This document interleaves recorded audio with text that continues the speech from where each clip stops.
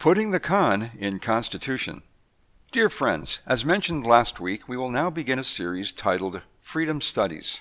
In this series, we will pose and answer many very interesting questions pertaining to freedom in all of its frail and fickle forms, and we hope to have some fun along the way. For again, what is freedom without fun? Right, socialism. So let's get on with it. The first question to be addressed in our series is this. When the delegates from the colonies met in Philadelphia in the summer of 1787 to draft the Constitution, why did they begin by taking an oath of silence until the last one had died?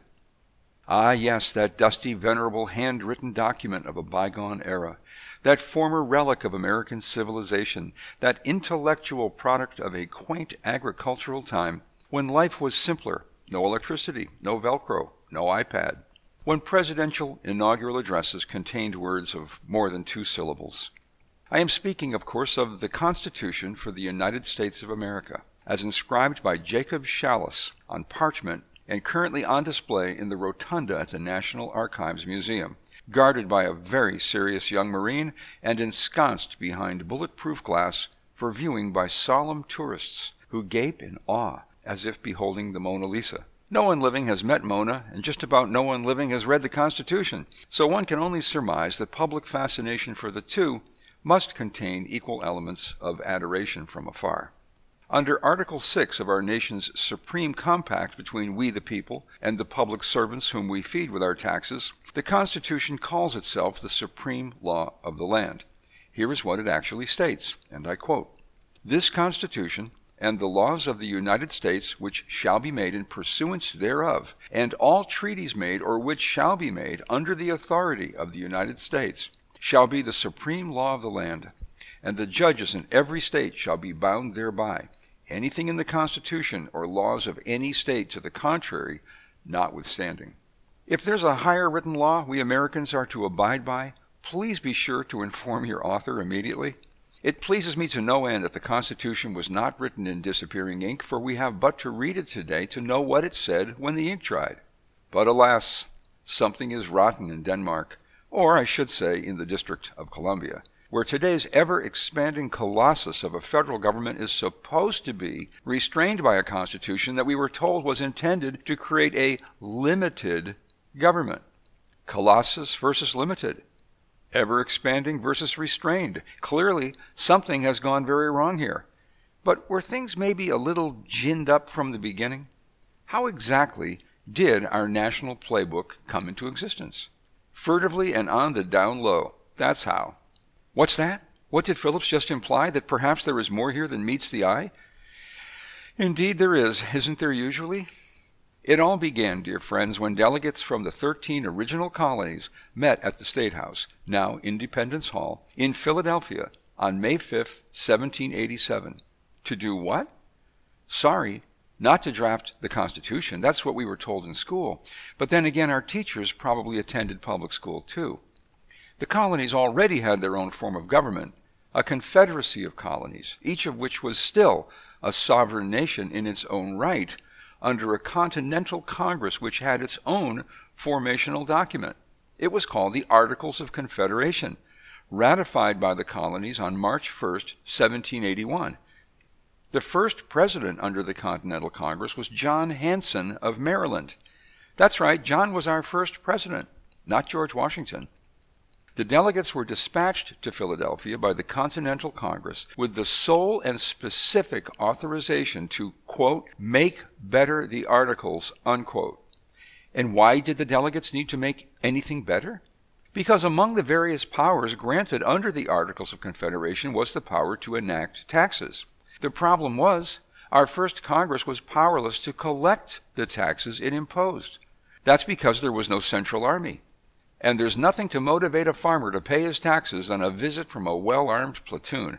So off went the delegates to discuss how to make better the Articles. And did they do that? Not on your life. The first thing the delegates did upon convening in Philadelphia was to shutter the windows, draw heavy drapes, meet on the second floor to prevent eavesdropping, lock the door, and post a sentry. They then proceeded to take an oath among themselves that nothing that transpired that summer, not a single spoken or written word, was to leave that room until the last attendee had died. Did they mention this in public school? Funny, we all must have missed that day. I have a theory that these things are taught only on the days we all miss. But let's continue. The delegates did not spend a single minute making better the articles. They proceeded in private, closeted away from the rest of the world, to create an entirely new form of government from scratch.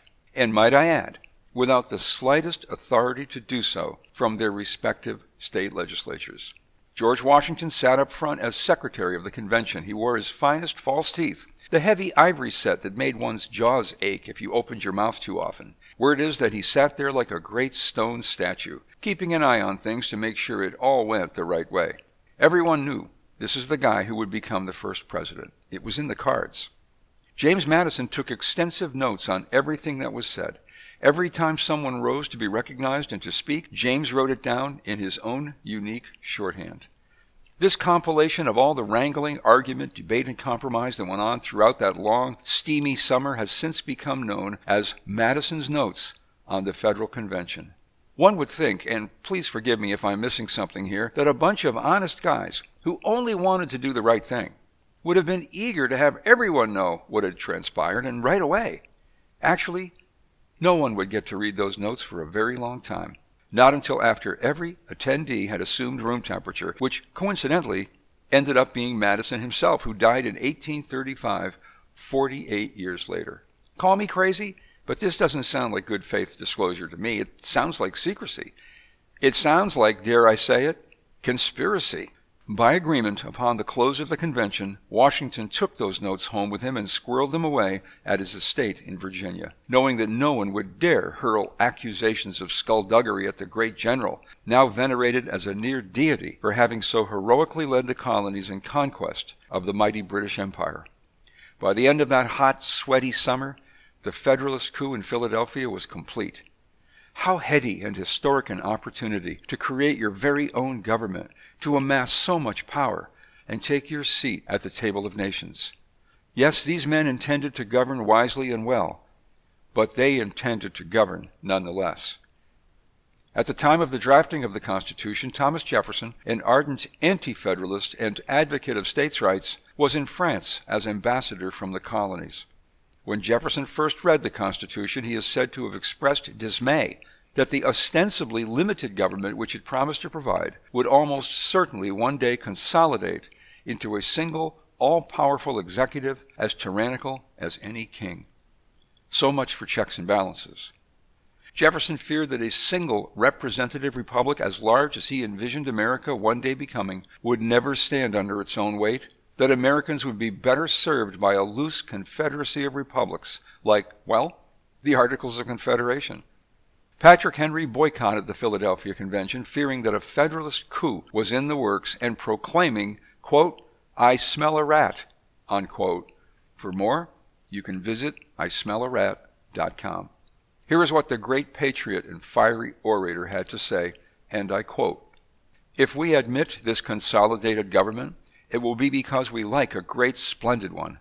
Some way or other we must be a great and mighty empire. We must have an army, a navy, and a number of things. When the American spirit was in its youth, the language of America was different. Liberty, sir, was then the primary object. But now, sir, the American spirit, assisted by the ropes and chains of consolidation, is about to convert this country to a powerful and mighty empire." Unquote. After Washington had been ensconced as the first president, Thomas Paine, author of Common Sense and other incendiary pamphlets that ignited revolution in the minds and hearts of millions of colonists, wrote several scathing private letters to the new president. It seems that, among other things, George had taken to riding around in a lavish coach, drawn by fine white horses decked out in plumes and other finery, as if America's new president were more like, well, a monarch than the chief officer of the executive branch of a limited government.